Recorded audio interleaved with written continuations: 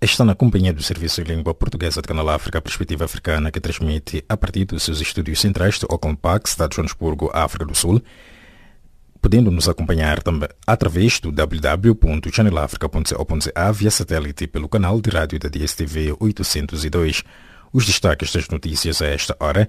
Primeiro dia de greve geral no Sudão teve início nesta terça-feira. PRS pede à CDAO para tomar medidas contra iniciativas antidemocráticas na Guiné-Bissau. UNITA acusa o governo de humilhar exéquias fúnebres de Jonas Savimbi. Mariamo Assamos a seguir com o desenvolvimento destas e demais notícias, a vossa especial atenção.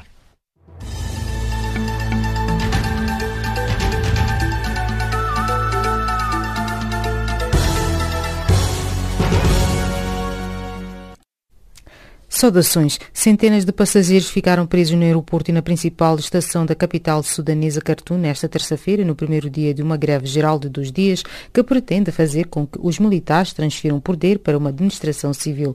As negociações entre os líderes da contestação e os generais que derrubaram o presidente Omar al-Bashir estão no impasse porque as partes não conseguem entrar em um acordo sobre quem deve liderar um novo órgão do governo. Este órgão deverá, em princípio, estabelecer um governo civil que terá que organizar eleições em 3 anos.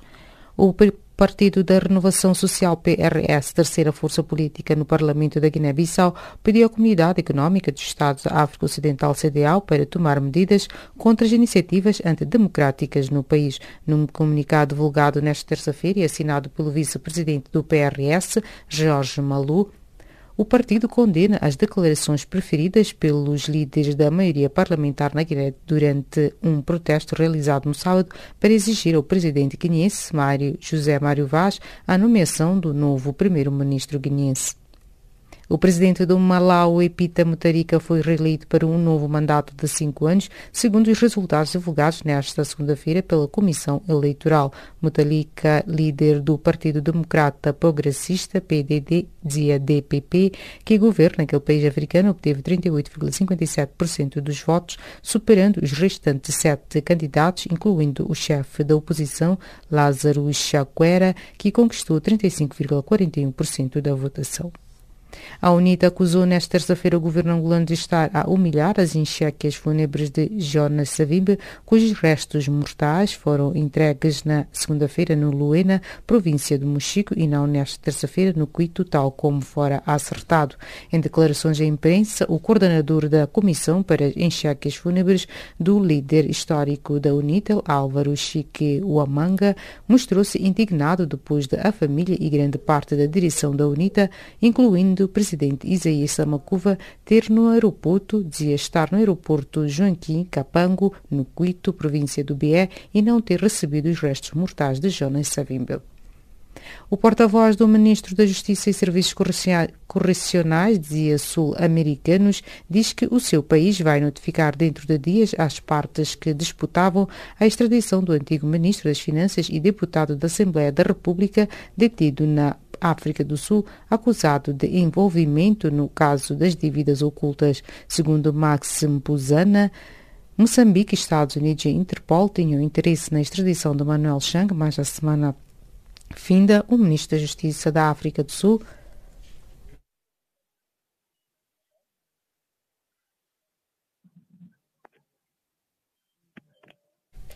dizia o Ministro da África do Sul, Michael Machuta, acabou por decidir que Chang seja extraditado para Moçambique. Entre domingo e segunda-feira, 55 reclusos do complexo penitenciário Anísio Jobim, em Manaus, no estado brasileiro do Amazonas, morreram em sequência de uma guerra interna depois de grupos rivais começarem a lutar entre si. Depois de terem sido conhecidas as 15 mortes ocorridas no domingo, o número aumentou na segunda-feira, com um dos assessores da Secretaria da Administração Penitenciária do Amazonas a dar conta de mais de 35 reclusos mortos numa das unidades prisionais e outros 5 numa outra zona rural de Manaus. As investigações já tiveram início, mas ainda não há informação oficial sobre o que poderá ter motivado a matança, sabendo-se apenas que estava já planeada. Pelo menos 2 pessoas, incluindo um menor, morreram após terem sido esfaqueadas nesta terça-feira no Japão, no que causou ferimentos em pelo menos outras 17 pessoas, entre as quais 13 estudantes menores. O ataque ocorreu às 8 horas locais em Kawasaki, arredores de Tóquio, e o agressor também morreu, de acordo com a televisão, dizia com a cadeia de televisão pública. Não foram já esclarecidas as razões que motivaram o ato de violência. E desta colocamos o ponto final às notícias de política. Fique já a seguir com Milton Orleck com a página do Caleidoscópio.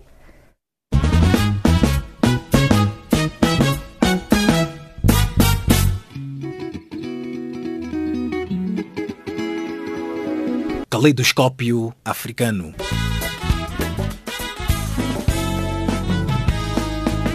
O som da África para o mundo.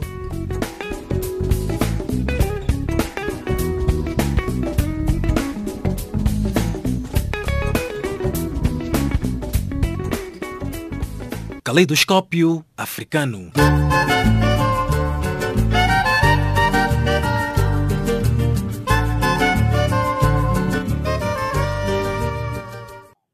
Calorosas saudações e bem-vindos à nossa página do Caleidoscópio. O presidente do Malawi, Peter Mutharika, foi reeleito para um novo mandato de 5 anos, segundo os resultados divulgados segunda-feira pela Comissão Eleitoral.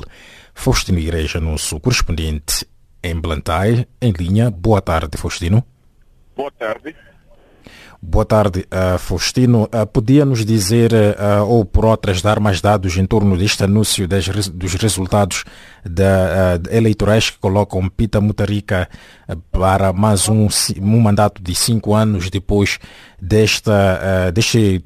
da interposição de um recurso por parte da oposição para a não divulgação destes resultados? Bom, finalmente, depois de um grande debate, de estar em suspense por 2 dias, finalmente os resultados eleitorais foram divulgados. O Peter Mutharika ganhou, do partido governamental, ganhou com 51% dos votos, e Lázaro Chakwera, do MCP, Malawi Congress Party, ganhou com 35% dos votos. Para as legislativas, o partido de Peter Mutharika, o DPP, teve 62 assentos, significa 62 deputados, e o MCP 55 deputados, portanto 55 lugares para o Parlamento malauense. Esses são os dados fundamentais, numa altura em que também o eleito presidente do Malau já foi empossado. Neste momento, Peter Mutharika promete trabalhar para todos os malauianos, para o desenvolvimento do país, precisamente para corresponder ao seu manifesto eleitoral. Antes do anúncio dos resultados das eleições, houveram manifestações e uma pequena tensão em vários distritos malauianos. Como é que está o ambiente neste preciso momento, especialmente depois do anúncio dos resultados? Depois do anúncio dos resultados, o ambiente de tensão ainda continua, principalmente na zona central do país, onde algumas pessoas, alguns apoiantes do partido MCP não acreditam que o seu partido perdeu estas eleições. Foi daí então que ainda continua uma tensão. Há neste momento informações segundo as quais 3 crianças perderam a vida na sequência destas manifestações pós-eleitorais, mas a situação vai voltando gradualmente à normalidade. Há também a salientar que os alunos, principalmente da capital, não foram à escola, receando que as manifestações poderiam atingir os estabelecimentos escolares. É uma situação que a própria polícia também prometeu que vai tomar medidas muito duras se as manifestações continuarem, porque vão perturbar a ordem e a tranquilidade pública, sobretudo depois do processo eleitoral, que Malawi pretendia que fosse um processo transparente e que também pudesse granjear confiança junto dos internacionais.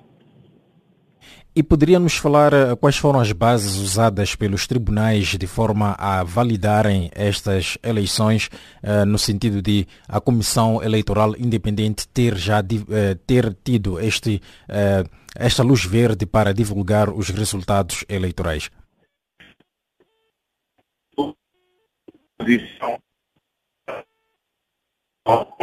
Alô, Faustino? Sim, o Tribunal Supremo colocada do nosso Supremo não tinha fundamento legal para impedir a divulgação dos resultados.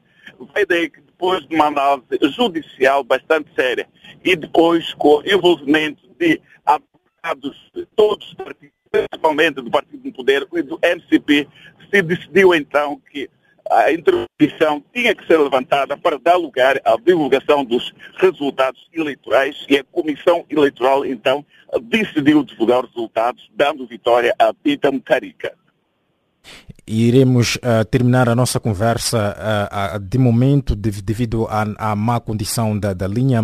Para todos os efeitos, muitíssimo obrigado. Estas foram as palavras de Faustino Igreja, nosso correspondente de Canal África em Blantyre, que está neste preciso momento de viagem para Moçambique. Muito obrigado, Faustino, e ótima viagem para si desse lado. Muito obrigado. Fica então, portanto, essas indicações sobre o processo eleitoral que praticamente já terminou e vai fazer o seu segundo e 41.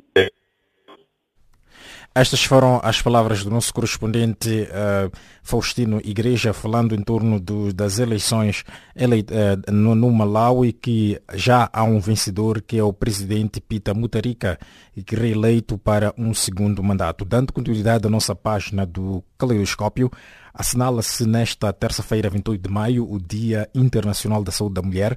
A data tem como objetivo chamar a atenção e consciencializar a sociedade dos diversos problemas de saúde e distúrbios comuns na vida das mulheres. Mayra Domingos, coordenadora do Programa de Direitos Sexuais e Reprodutivos do Fórum Mulher, fala-nos sobre a importância desta data. É uma data que é celebrada a nível internacional, que é uma data que foi conquistada pelo movimento de mulheres, o movimento feminista, e é uma data que nos faz lembrar os desafios que as mulheres enfrentam no que diz respeito ao acesso aos serviços de saúde, o exercício da saúde sexual e reprodutiva de forma plena. Então, é um momento também para ver de que forma é que as estratégias que estão a ser desenvolvidas estão a surtir os efeitos tanto no espaço urbano assim como rural. E qual é o nível de acesso à saúde sexual reprodutiva da mulher no país? Os indicadores do nosso país quanto à saúde sexual reprodutiva ainda estão muito longe daquilo que são as expectativas das mulheres. As mulheres ainda têm problemas sérios de fístula obstétrica. 2.500 casos são esperados anualmente em Moçambique, e com maior incidência entre as mulheres mais novas. Temos várias situações de gravidez na adolescência, abortos inseguros, que concorrem também para a alta taxa de mortalidade materna, que são de 408 por 100 mil nascimentos, segundo o IDS 2011. Então, portanto, não temos uma situação saúde sexual e reprodutiva da qual possamos nos orgulhar.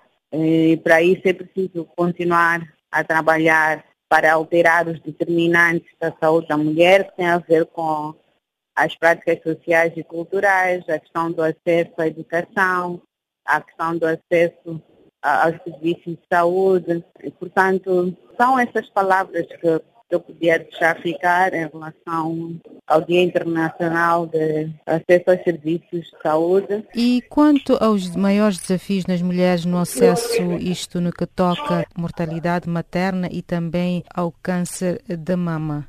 Bom, a mortalidade materna é uma consequência, significa que se as mulheres estão a morrer, então há muitas fragilidades que não estão a ser devidamente corrigidas. Então, este é o ponto, primeiro, que a mortalidade materna é uma consequência. Significa que esse conjunto de determinantes, como as uniões forçadas e prematuras, o caso das mulheres continuarem a ter mais filhos em relação àquilo que efetivamente elas desejam, porque não têm acesso a métodos contraceptivos de forma regular, porque não têm acesso a consultas médicas que lhes possam facilitar a tomada de decisão e métodos que melhor se adaptem a cada uma das mulheres, porque nem todos os métodos servem para todas as mulheres, que elas possam ter um espaço de interação, de discussão, então, não de forma mecânica, como se o que está disponível é isto e não serve para todas as mulheres. Que maior atenção possa ser dada às necessidades específicas das mulheres, é que se possa olhar também para as dinâmicas, as diferenças rural-urbano em relação às necessidades das raparigas, que se possa colocar com maior disponibilidade os métodos contraceptivos no meio rural. Então, todos esses aspectos concorrem para manter uma situação de maior vulnerabilidade de raparigas e mulheres e que contribui para a alta taxa de mortalidade materna. O câncer, muitas das informações que as mulheres têm em termos de rotina, poucas mulheres têm acesso a uma rotina de consulta ginecológica. O acesso que as mulheres têm é muitas vezes quando elas já estão grávidas, não antes da gestação. O preparo da gestação, dificilmente nós encontramos um conjunto de conhecimentos e de serviços que permitem às mulheres poderem ter esse espaço de preparar a gestação. As mulheres têm um contato com o serviço de saúde quando já estão grávidas. Então, esses são esses aspectos importantes a melhorar para contribuir, para prevenir o câncer do colo do útero, o câncer também da mama, olhando as próprias dinâmicas atuais, tanto do espaço urbano como rural. A ficar para trás, Mayra Domingos, coordenadora do Programa de Direitos Sexuais e Reprodutivos do Fórum Mulher, falando ao canal África.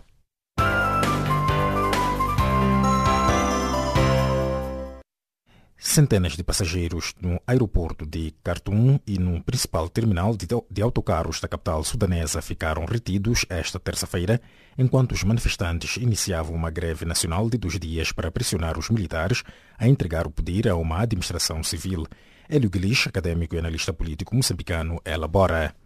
O próprio processo que terminou com o golpe de Estado de al-Bashir foi um processo maioritariamente conduzido por militares e houve o sucesso que houve claramente por causa da pressão social, mas quem executou foram os militares. Então, uma vez consumado o golpe de Estado, muito mais do que abrirem-se garrafas de champanhe e fogos de artifício, era questão do Sudão, enquanto país, preparar-se para esta nuvem negra que vai se aproximar agora, porque todos vão querer reclamar e colher louros do golpe de Estado. O que é que eu quero dizer com reclamar e colher louros do golpe de Estado? Quero dizer que os envolvidos neste todo o processo vão querer ser parte integrante e integrada do processo de criação de uma comissão transitória que vai liderar o país durante este período até que se organizem e façam eleições. Então, por um lado, temos a força dos militares, que são, por assim dizer, os que perpetraram o golpe de Estado, sem descurar a ideia que durante muito tempo al-Bashir governou com o apoio dos militares. E a dada altura, quando não houve muita harmonia com os militares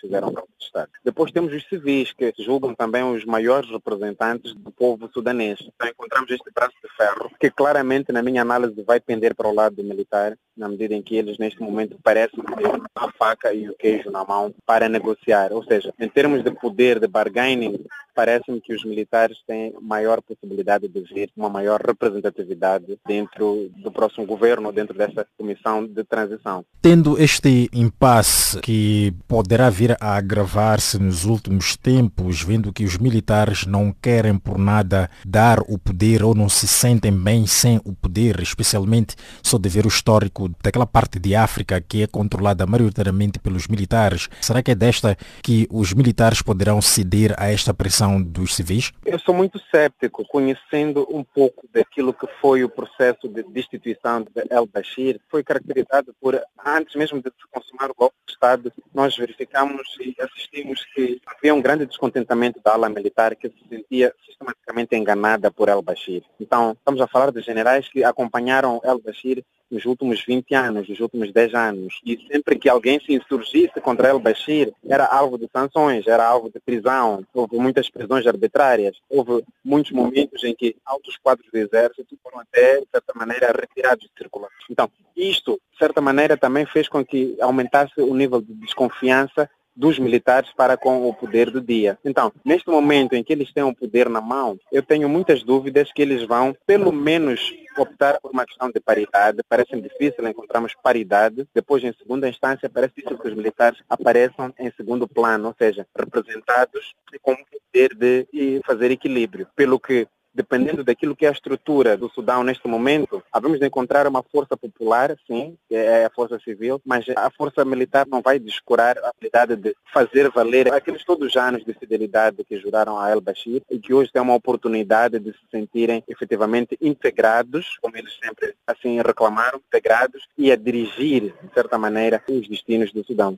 Esta relutância do Conselho Militar não seria uma forma de mostrar claramente que os militares não querem ceder o poder aos civis, isto pelas represálias que poderão vir a acontecer contra eles? Só de lembrar que o país vive em guerra e que também tem Omar al-Bashir, que governou por muito tempo aquele país procurado pelo TPI. Eu diria que vai ser sempre complicado fazer uma nova era de governação no Sudão sem fazer menção a al-Bashir. Ou seja, a imagem de al-Bashir vai estar ligada aos próximos anos e às próximas governações do Sudão. Então, há dois lados da moeda que a gente tem que analisar aqui. O primeiro lado é que há os militares que se sentem enganados. E estes querem o poder a todo custo. E querem o poder a todo custo não só por uma questão de ajuste de contas com o passado, mas eles querem o poder a todo custo porque durante 10 anos, durante 2 décadas quase, eles foram enganados e viram os seus direitos serem invadidos pelo poder de al-Bashir. E sempre que alguém se manifestasse contra, havia uma forma de repressão grave por parte de al-Bashir. Então, os militares durante muito tempo foram encostados economicamente e socialmente. Então, eu olho para essa questão que me coloca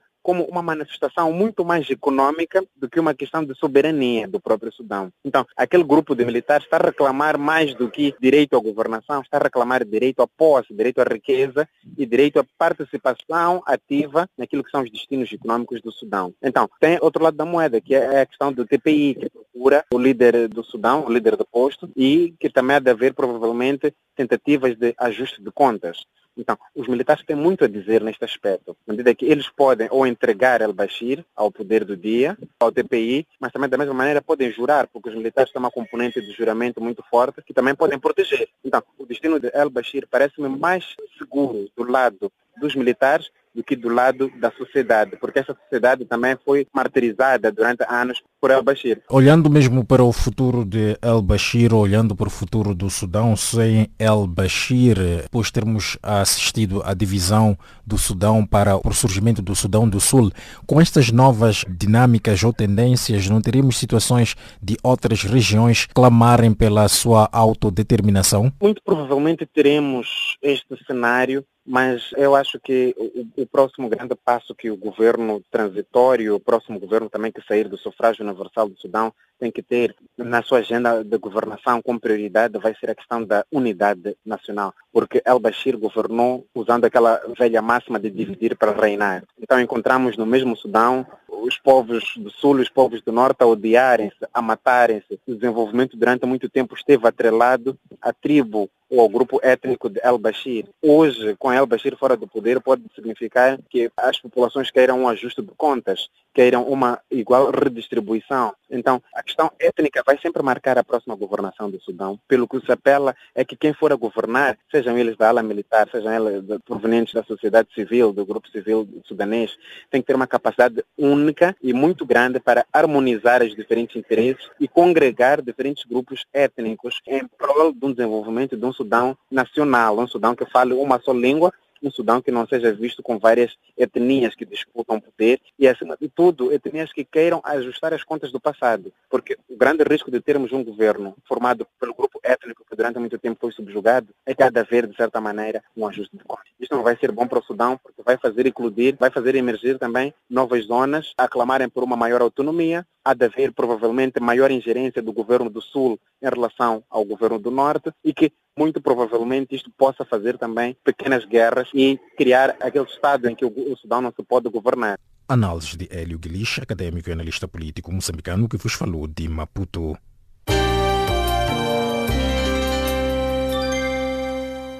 Segundo o relatório da Comissão dos Direitos Humanos da ONU, publicado esta terça-feira, o povo norte-coreano encontra-se num círculo vicioso de carência, corrupção e repressão. O estudo foi elaborado depois de entrevistadas mais de 200 pessoas que fugiram do país. O académico e analista político angolano Albino Paquissi, bem dizendo, elabora. O relatório em si é preocupante, mas não há aqui nenhuma novidade, porque vem nos dizer exatamente aquilo que durante muito tempo se pensou da Coreia do Norte, que é um regime bastante fechado, que mesmo tentando se abrir para a outra Coreia, naturalmente, e aquela relação que existe entre eles, a verdade é que nós sabemos que a Coreia do Norte desde sempre foi assim fechada e, de alguma forma, com a permissividade do povo, que naturalmente vai sendo asfixiado por aquilo que são as políticas, naturalmente, do seu líder supremo. Eu penso que é bastante preocupante e, naturalmente, as Nações Unidas, mais organismos internacionais, devem efetivamente evitar esforço para se abrir um bocadinho mais a Coreia, aquilo que é as políticas internacionais, no sentido de criar mais liberdade e mais democracia internamente.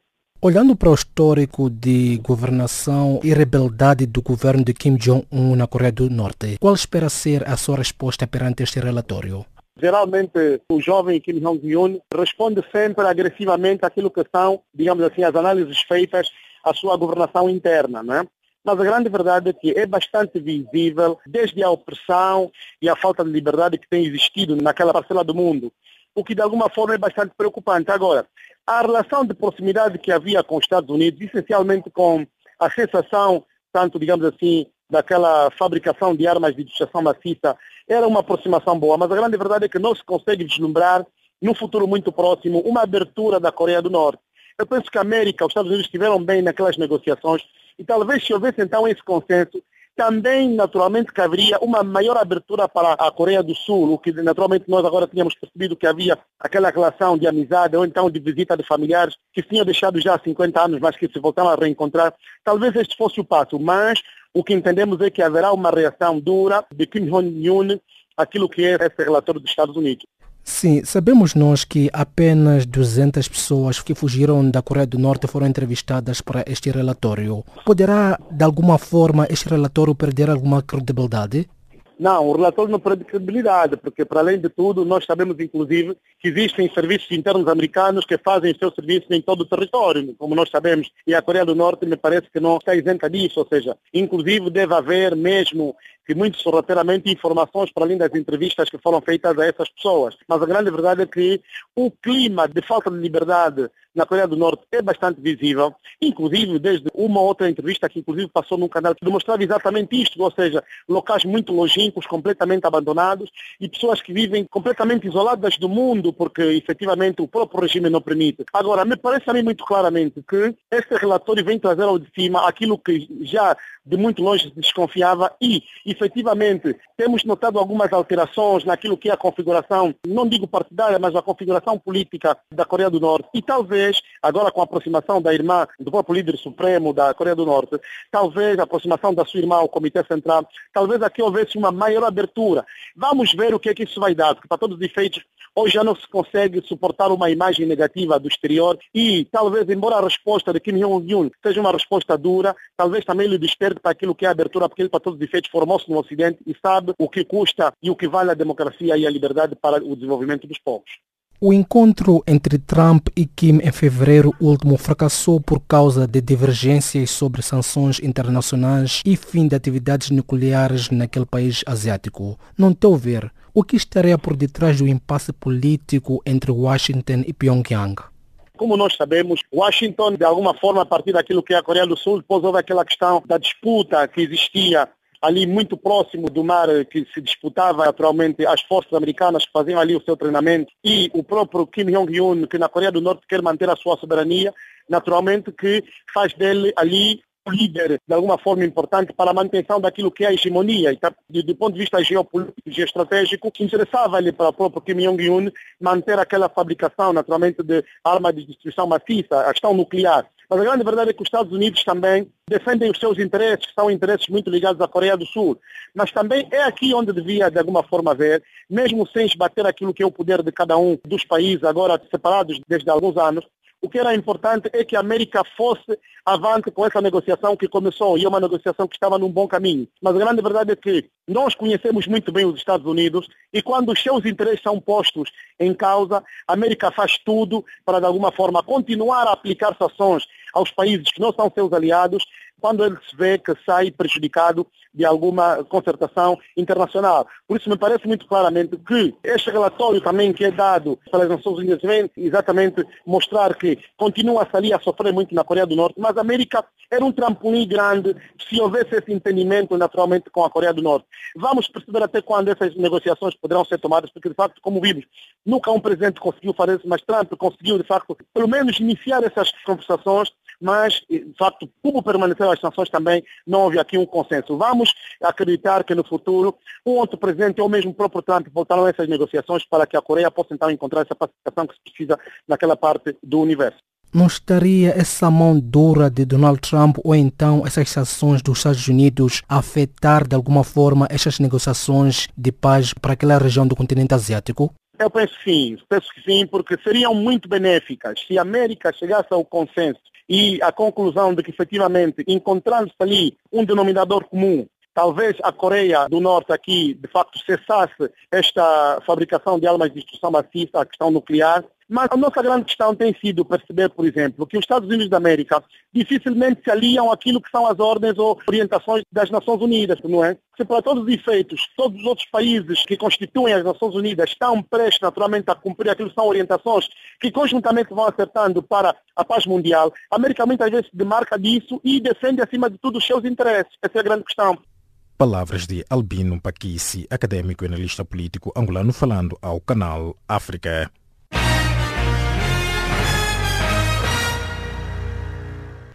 Agora sim, tempo para a recapitulação das notícias de política na voz de Maria Moassamo, a vossa especial atenção.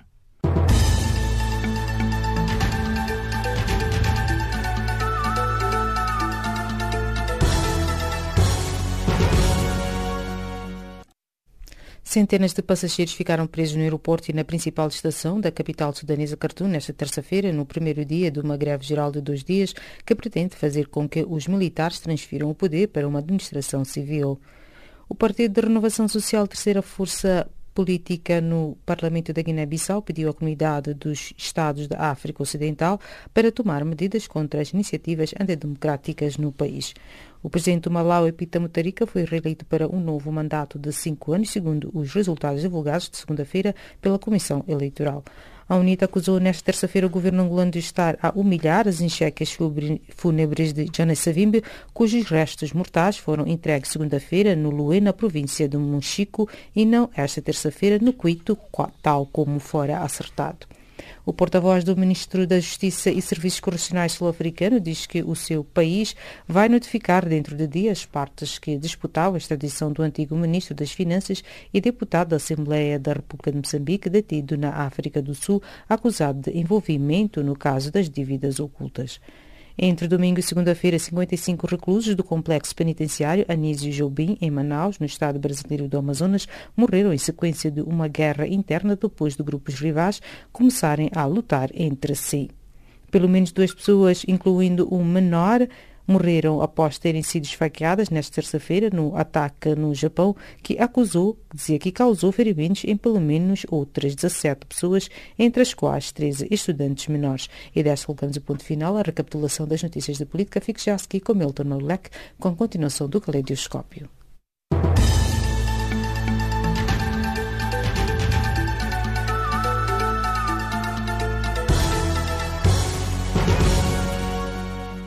A capital portuguesa, Lisboa, recebe a partir desta quarta-feira a 4ª Conferência da Adaptação às Alterações Climáticas, que junta 1.200 investigadores, políticos e empresários para encontrarem em conjunto soluções. António Pacheco, comentarista político luso-moçambicano, teceu a seguinte leitura em torno deste encontro. É um encontro que é considerado fundamental para tentar refletir sobre os problemas do clima no mundo, sobretudo nos oceanos, nas terras, nos continentes. Tem a ver com muitos fatores, tem a ver com as próprias migrações, tem a ver com o aumento da pobreza, tem a ver com as guerras. Um dos grandes promotores desta iniciativa tem sido o secretário-geral das Nações Unidas que diz que esse é o objetivo principal e primordial do seu mandato como secretário-geral das Nações Unidas. A verdade é que é um problema que não tem solução à vista, uma vez que os próprios políticos, os dirigentes políticos, estão divididos e consideram que muitas das vezes isto é fake news, as alterações climáticas que sempre existiram e, portanto, não dão grande consistência. Mas agora o que está a acontecer é que há um movimento juvenil que toma em consideração estes fatores, isso é importante.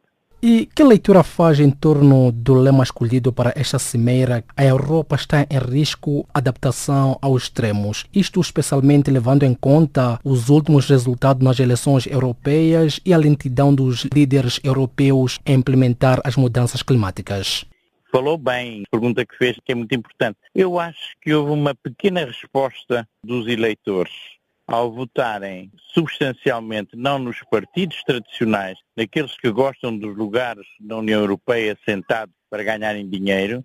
Esses não resistiram em muito, mas surgiram de facto, sobretudo, movimentos ecologistas no Parlamento com capacidade decisória. Veja-se o caso aqui em Portugal. Os partidos da direita fragilizaram-se nas eleições e, de repente, o PAN, que é um partido ecologista e de proteção dos animais, já tem neste momento um deputado no Parlamento Europeu. Mostra que as pessoas, o cidadão, como bem frisou, começa a tentar dar uma resposta mais consistente relativamente à questão das mudanças ambientais e estamos a senti-las diariamente em Portugal, em Espanha, em França e no mundo inteiro. O secretário-geral da Organização das Nações Unidas, António Guterres, insistiu em Viena com a comunidade internacional para que adote medidas mais ambiciosas que as previstas para responder às alterações climáticas. Que comentário faz em torno deste apelo de Guterres? O apelo do engenheiro Guterres é importante, é fundamental, mas não o iliba da responsabilidade de que esse não é o grande problema da humanidade neste momento. Porque as próprias alterações climatéricas, o novo ambiente que se está a criar, também tem muito a ver com outras realidades. O aumento da pobreza e, sobretudo, o problema das migrações. E enquanto não houver uma política consistente, e aí António Guterres tem falhado, e o seu mandato vai falhar substancialmente, não tem uma política consistente para debater a questão das migrações, que são o grande drama de hoje e que tem efeito nos climas. Repare-se nas ilhas gregas, que estão superlotadas por refugiados que não encontram asilo em parte nenhuma e que criam um mau ambiente em termos de ecológico, de presença, não têm regras nem princípios, é um amontoado de gente que é posto em alguns locais da Europa, em alguns lugares do mundo e que são também fatores de grande poluição e de grande risco em termos de ambiente. E isso não está a ser considerado pelo Sr. António Guterres. E como bem disse, a pobreza e a migração são os maiores desafios que o mundo enfrenta neste momento. Não estou a ver qual seria a solução. Não há uma solução definitiva. Há que haver palavras-chave, que é a humanidade, uma maior caridade. Esqueça-se que é uma palavra cristã, a compreensão do outro, a aceitação do outro, por mais diferente que seja. E enquanto isso não existir, de facto, criam-se guetos cada vez maiores e terríveis que isolam e que agridem o próprio ambiente, porque vão para zonas onde, de facto, há superlotação de populações, onde há superlotação de lixo. Há situações perfeitamente insustentáveis e, portanto, enquanto não houver uma política definitiva feita pelas Nações Unidas, nomeadamente, de atender contra este problema. Por exemplo, veja-se o caso dos centro-americanos que seguiram ou tentaram entrar nos Estados Unidos. As barreiras que foram feitas. As Nações Unidas fizeram ou disseram alguma coisa contra o presidente Trump. Fizeram ou disseram alguma coisa contra a administração americana relativamente à impossibilidade, à proibição de fluxo de gente que vinha fugida de situações horríveis, de assassinatos, de guerras. Como é que o secretário-geral pode dizer que o ambiente é a preocupação maior? Devia ser, mas deve ser enquadrada dentro das realidades. As realidades é a luta contra a pobreza, gritante, crescente, setores que atualmente estão a ser completamente atingidas e depois também a questão das migrações. Enquanto não se enfrentar isso, o ambiente é isto, o ambiente é criar um ambiente para que a vida possa ser sustentável. E é isso que não está a acontecer. Senhor António, quer com isso dizer que esta conferência de adaptação às alterações climáticas aí em Lisboa é perca de fundos públicos? Não diria tanto. É um alerta, mas um alerta que daqui a uma semana as pessoas já esqueceram. E a verdade é que isto é muito bom para o comércio local, para o turismo, porque vão comprar coisas, etc, etc. Mas, na minha opinião, enquanto não houver uma política sustentável e sustentada para debater questões como a migração, não é possível fazer mais nada. Olhando para os desafios políticos e econômicos mundiais, poderá dizer aos ouvintes de Canal África quem são os mais afetados destas mudanças ambientais que hoje enfrentamos? São todos que ainda não perceberam. São os mais velhos, são as crianças, são os povos que vivem nos países da África, da Ásia, mas também da Europa, nos países do Sul. São os países atingidos pelas guerras, as populações atingidas pelas guerras, as mulheres. E, efetivamente, há um grupo, mas essa pergunta você já fez e eu julgo que foi muito interessante, que é isto. É preciso que, através da eleição e da votação, as pessoas reponham a verdade e ponham nos lugares-chave pessoas que de facto merecem estar lá. E esta onda nova de ambientalistas que vai entrar na União Europeia pode ajudar de facto a tornar mais humana a política do ambiente, que é a política contra a opressão, contra o colonialismo, contra o neocolonialismo, contra a pobreza, enfim. O ambiente não existe sozinho no meio do mundo, estamos aqui todos a tratar do ambiente. Não, temos que tratar das coisas que poluem, que dificultam, que criam más condições para o ambiente. E é isso que nós não estamos a enfrentar. Análises de António Pacheco, comentarista político luso-moçambicano, debruçando-vos a partir de Lisboa.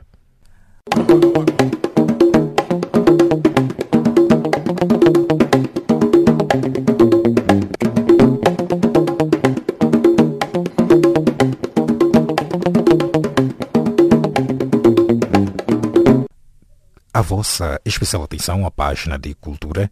Os agentes culturais angolanos defenderam na noite desta segunda-feira, em Cachito, capital da província do Bengo, a recuperação e preservação do património cinematográfico nacional.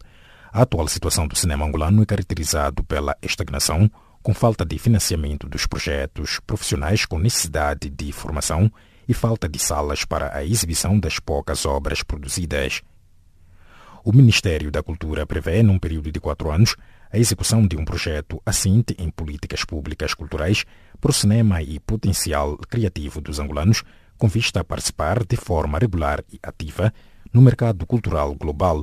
Pretende-se, com efeito, o ressurgimento do Fundo de Desenvolvimento do Cinema e a produção de diplomas complementares à regulação do setor do cinema e audiovisual. Entre os dias 24 de maio e 23 de junho, realiza-se a 16ª edição do FITI, Festival Internacional Teatral do Inverno de Moçambique, com participação de 25 grupos de teatro. Além dos grupos de teatro nacionais, no FITI Teatro irão desfilar grupos convidados de Angola, África do Sul, Eswatini, Portugal, Espanha e Brasil. De acordo com a organização, à semelhança da edição passada, personalidades do teatro que se destacam na sua promoção e divulgação serão homenageados. A cidade de Maputo acolhe a partir do dia 27 de maio até 1 de junho a segunda edição de Encontro de Culturas. O evento vai reunir artistas de vários países com o objetivo de promover diversas manifestações culturais. Durante uma semana, os artistas vão exibir peças teatrais, filmes e haverá exposição de gastronomia, pintura e obras literárias. O programa inclui ainda debates sobre as diversas manifestações culturais e espetáculos musicais. Parece que ainda não é desta que o público vai poder ver Salvatore Mundi, o quadro mais caro do mundo e que alegadamente é de Leonardo da Vinci. O Museu de Louvre de Paris tinha anunciado o empréstimo do quadro, que está no Louvre de Abu Dhabi. O Louvre terá decidido que o quadro que retrata Jesus Cristo será referenciado apenas como uma obra do estúdio de Leonardo da Vinci.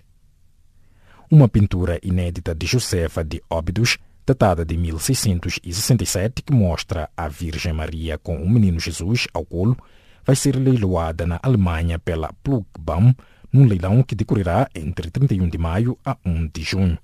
A obra está assinada pela artista nascida em Sevilha em 1630 e que veio viver em Portugal, onde viria a falecer em 1684 em Óbidos, onde residia, tendo se destacado pelo seu talento como pintora.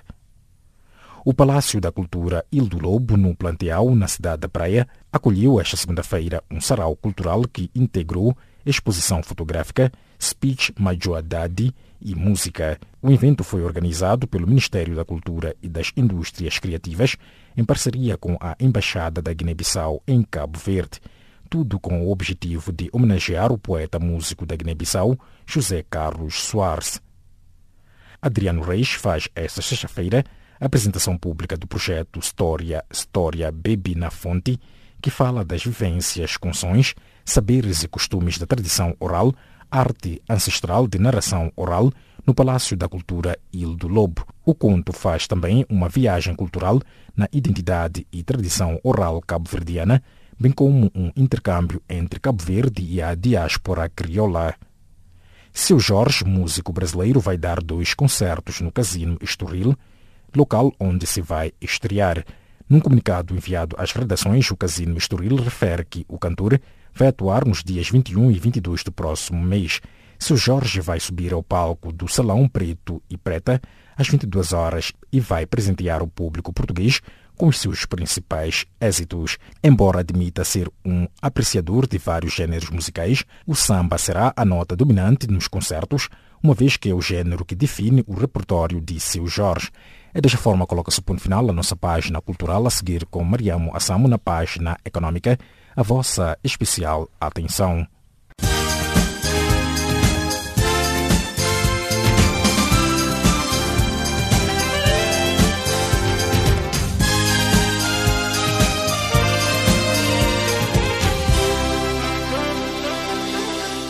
A vossa especial atenção à página de economia do Serviço de Língua Portuguesa de Canal África. O governo moçambicano e parceiros vão criar um grupo de trabalho para monitorizar as doações que virão da Conferência de Doadores pós-ciclones. O objetivo é o de evitar que se repitam situações em que nem se percebem as razões que impedem o fluxo dos fundos depois da manifestação do compromisso, disse o diretor executivo do Gabinete de Reconstrução pós-ciclones, Francisco Pereira. O executivo moçambicano anunciou no dia 14 que vai apresentar aos doadores um pedido de ajuda de 3,2 mil milhões de dólares para a reconstrução das áreas afetadas pelos ciclones Idai e Kenneth. O comissário cabo-verdiano da CDAO para os Recursos Humanos, Jeremias Dias Furtado, considerou segunda-feira que o modelo econômico mundial imposto em África não permite o desenvolvimento desejado do continente, sugerindo uma pedrada no charco para inverter esse cenário. Os problemas de desenvolvimento da África são identificados e do conhecimento a décadas. É preciso passar da fase da formulação de problemas às respostas efetivas e, para tanto, precisamos de lideranças fortes que possam traduzir para a prática respostas eficazes e eficientes às solicitudes das populações que não podem mais esperar, defendeu.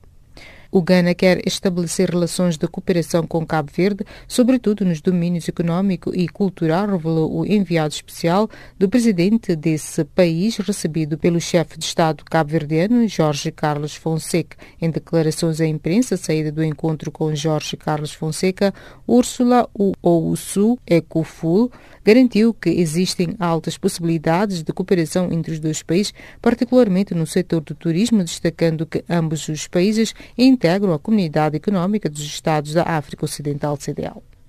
Timor-Leste quer duplicar a produção de café e triplicar o valor na próxima década, com um plano de investimento de quase 40 milhões de dólares, foi nesta terça-feira anunciado. O objetivo é passar das atuais 10 mil toneladas de produção anual para 20 mil toneladas até 2020, com o valor a passar de 27 milhões de dólares para 73 milhões de dólares, afirmou o diretor do Café e Plantas Industriais, Fernando Santana, do Ministério da Agricultura e Pescas timorense. Café, sal, mel, frutos tropicais, mármore e granito são os produtos escolhidos pela Agência de Investimentos Privados e Promoção das Exportações, a IPEX, para um programa piloto de exportação, disse o presidente da instituição, Licínio Vaz Contreiras. Salientou, no entanto, que alguns dos produtos selecionados carecem ainda de certificação internacional para poderem ser exportados, caso do mel e dos frutos que necessitam de certificados fitossanitários. Licínio Contreiras disse ainda que os serviços competentes da agência estão a trabalhar com o Ministério da Agricultura e Florestas de Angola e com o respectivo laboratório para ultrapassar as dificuldades. Enquanto isso, a captura de pescado na presente campanha em Angola deverá registrar uma redução estimada em cerca de 30% para um total de 230 mil toneladas, disse o diretor nacional de pescas. António Barradas disse que a redução das cotas de pesca aprovadas visa evitar a extinção das espécies marinhas e travar o aumento do desemprego entre os operadores. O Ministério das Pescas e do Mar prevê que sejam capturadas 150 mil toneladas de sardinha e 80 mil de carapau, sendo 50 mil para o carapau do Cunene e 30 mil para o carapau do Cabo. Um diálogo sobre o comércio continental e o reforço da implementação do Acordo sobre a Zona Africana de Comércio Livre Continental, ZLECAF, foi lançado segunda-feira em Addis Abeba, sob a égide do vice-presidente da Comissão da União Africana, Kwesi Kwartey, organizada pela CUA e pela Coligação para o Diálogo sobre a África, CODA. O diálogo político de 2 dias tem como principal objetivo reunir decisores públicos africanos, representantes das comissões económicas regionais, líderes empresariais africanos, organizações empresariais, membros, entre outros, para desenvolver uma estratégia na implementação bem-sucedida da ZLECAF,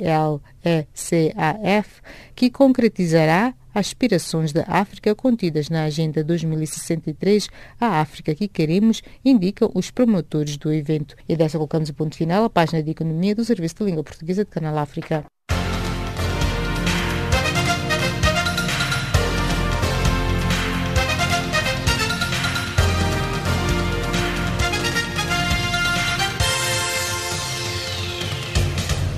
Bem-vindos à resenha desportiva do Serviço em Língua Portuguesa de Canal África. Apesar da derrota domingo último diante do Malawi por 2-1 em jogo da primeira mão do torneio da COSAFA, Abel Xavier, treinador principal dos Mambas, seleção nacional moçambicana de futebol, não atira a toalha ao chão no que toca ao objetivo que passa pelo apuramento para os quartos de final e mostra total crença no trabalho que está a ser feito. Os Mambas voltam a jogar nesta terça-feira diante das Ilhas Seychelles e na quinta-feira batem-se com o Malawi e precisam de vencer os 2 jogos e esperar que a Namíbia perca alguns pontos para que se apurem aos quartos de final. O treinador espanhol do Petro de Luanda, Tony Cossano, cujo contrato era até o final da época passada, vai continuar ao serviço da equipa principal do futebol por mais uma temporada, confirmou esta terça-feira o presidente do clube, Tomás Faria. Segundo o mesmo, garantiu a continuidade do técnico atendendo aos objetivos preconizados para a temporada seguinte, durante a qual almejam vencer o Girabola e a Taça de Angola, assim como atingir a fase de grupo da Liga dos Campeões Africanos. O internacional brasileiro Neymar vai deixar de ser capitão da Canarinha, dando lugar ao seu colega da equipa do Paris Saint-Germain da França, Daniel Alves, anunciou a Confederação Brasileira de Futebol, CBF. Entretanto, Daniel Alves será o capitão da seleção brasileira nos amigáveis contra o Catar e Honduras e na Copa América Brasil 2019. De lembrar que a Copa América disputa-se no Brasil entre 14 de junho e 7 de julho. A equipa de futebol da União Desportiva de Santo Crucifixo, vencedora da Taça de Cabo Verde, vai ser recebida nos próximos dias nos espaços do Conselho pela autarquia da Ribeira Grande Santo Antão pelo feito histórico alcançado no último domingo. O autarca Ribeira Grandense, Orlando Delgado, disse que a sua edilidade vai homenagear os novos vencedores da Taça de Cabo Verde pelo facto de ter concedido à Ilha das Montanhas o primeiro título nacional cabo-verdiano da modalidade, o que, a seu ver, afigura-se como um prêmio para o futebol de toda a ilha de Santo Antão e das suas gentes. O antigo internacional italiano Gennaro Gattuso não vai ser o treinador do AC Milan na próxima temporada. O técnico italiano colocou um ponto final após 18 meses em San Siro. Recorde que o AC Milan terminou na 5ª posição da Série A na presente temporada, falhando desta forma o acesso aos lugares da Liga dos Campeões da Europa da época que se avizinha. O presidente do Real Madrid, Florentino Pérez, disse esta segunda-feira que recordará sempre Cristiano Ronaldo como o melhor futebolista que contratou e que o português deixou os mergues porque precisava de novos desafios. Apesar da saída daquele que tinha sido nos últimos anos o melhor marcador da equipa, Florentino Pérez não acredita que a má temporada desportiva se tenha ficado a dever dessa transferência.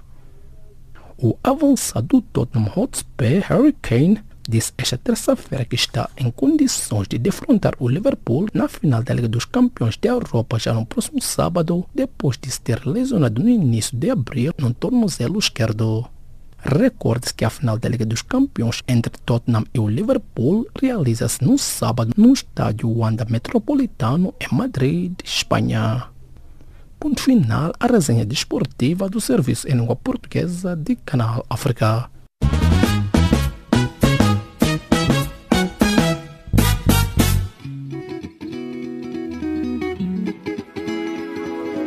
Caleidoscópio africano.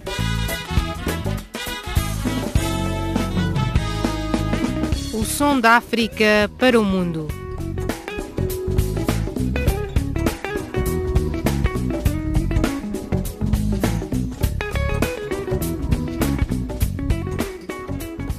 Caleidoscópio africano.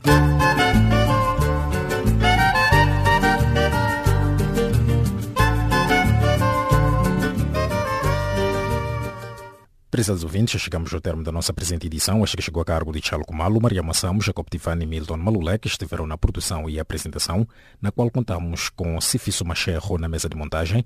Em nome desta faixa equipa, nos agradecimentos e o novo encontro fica marcado para breve, partindo como é hábito musicalmente, lembrando que já a seguir estará na companhia do serviço em língua inglesa de Canal África.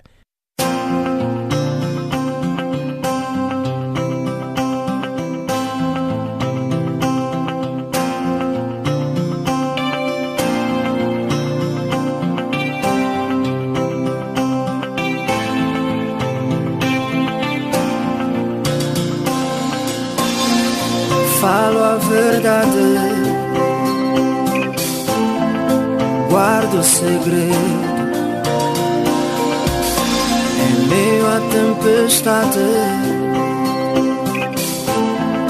molha meu peito. Lábios são teus e meus, beijo sem ver os teus. Sinto tanto vibrar como ondas no mar. São cartas escritas, são cânticos, lembranças perdidas no campo, momentos marcantes, eternos, gravados na mente para sempre.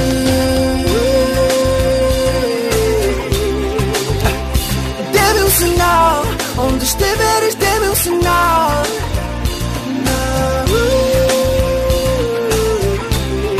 Eu vou encontrar-te, onde estiveres, dê-me um sinal.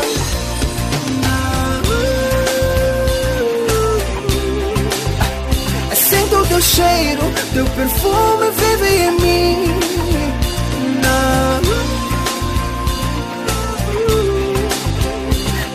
Sinal, onde estiveres, dê-me um sinal.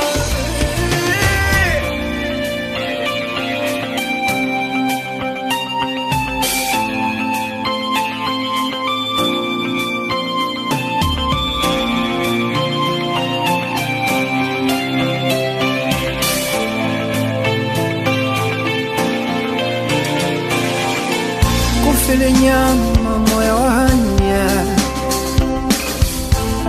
na kushuva wansa tibi kumbini biwa hidambo kumbini biwa imfula milozweni yanga nolozawele.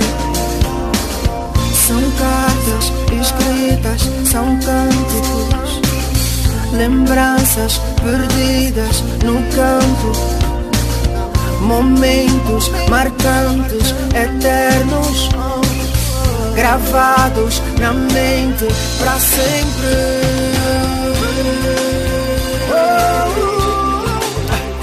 Dê-me um sinal, onde estiveres, dê-me um sinal.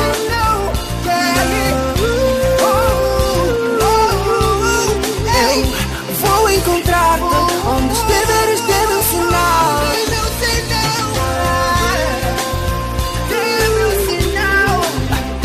Sinto o teu cheiro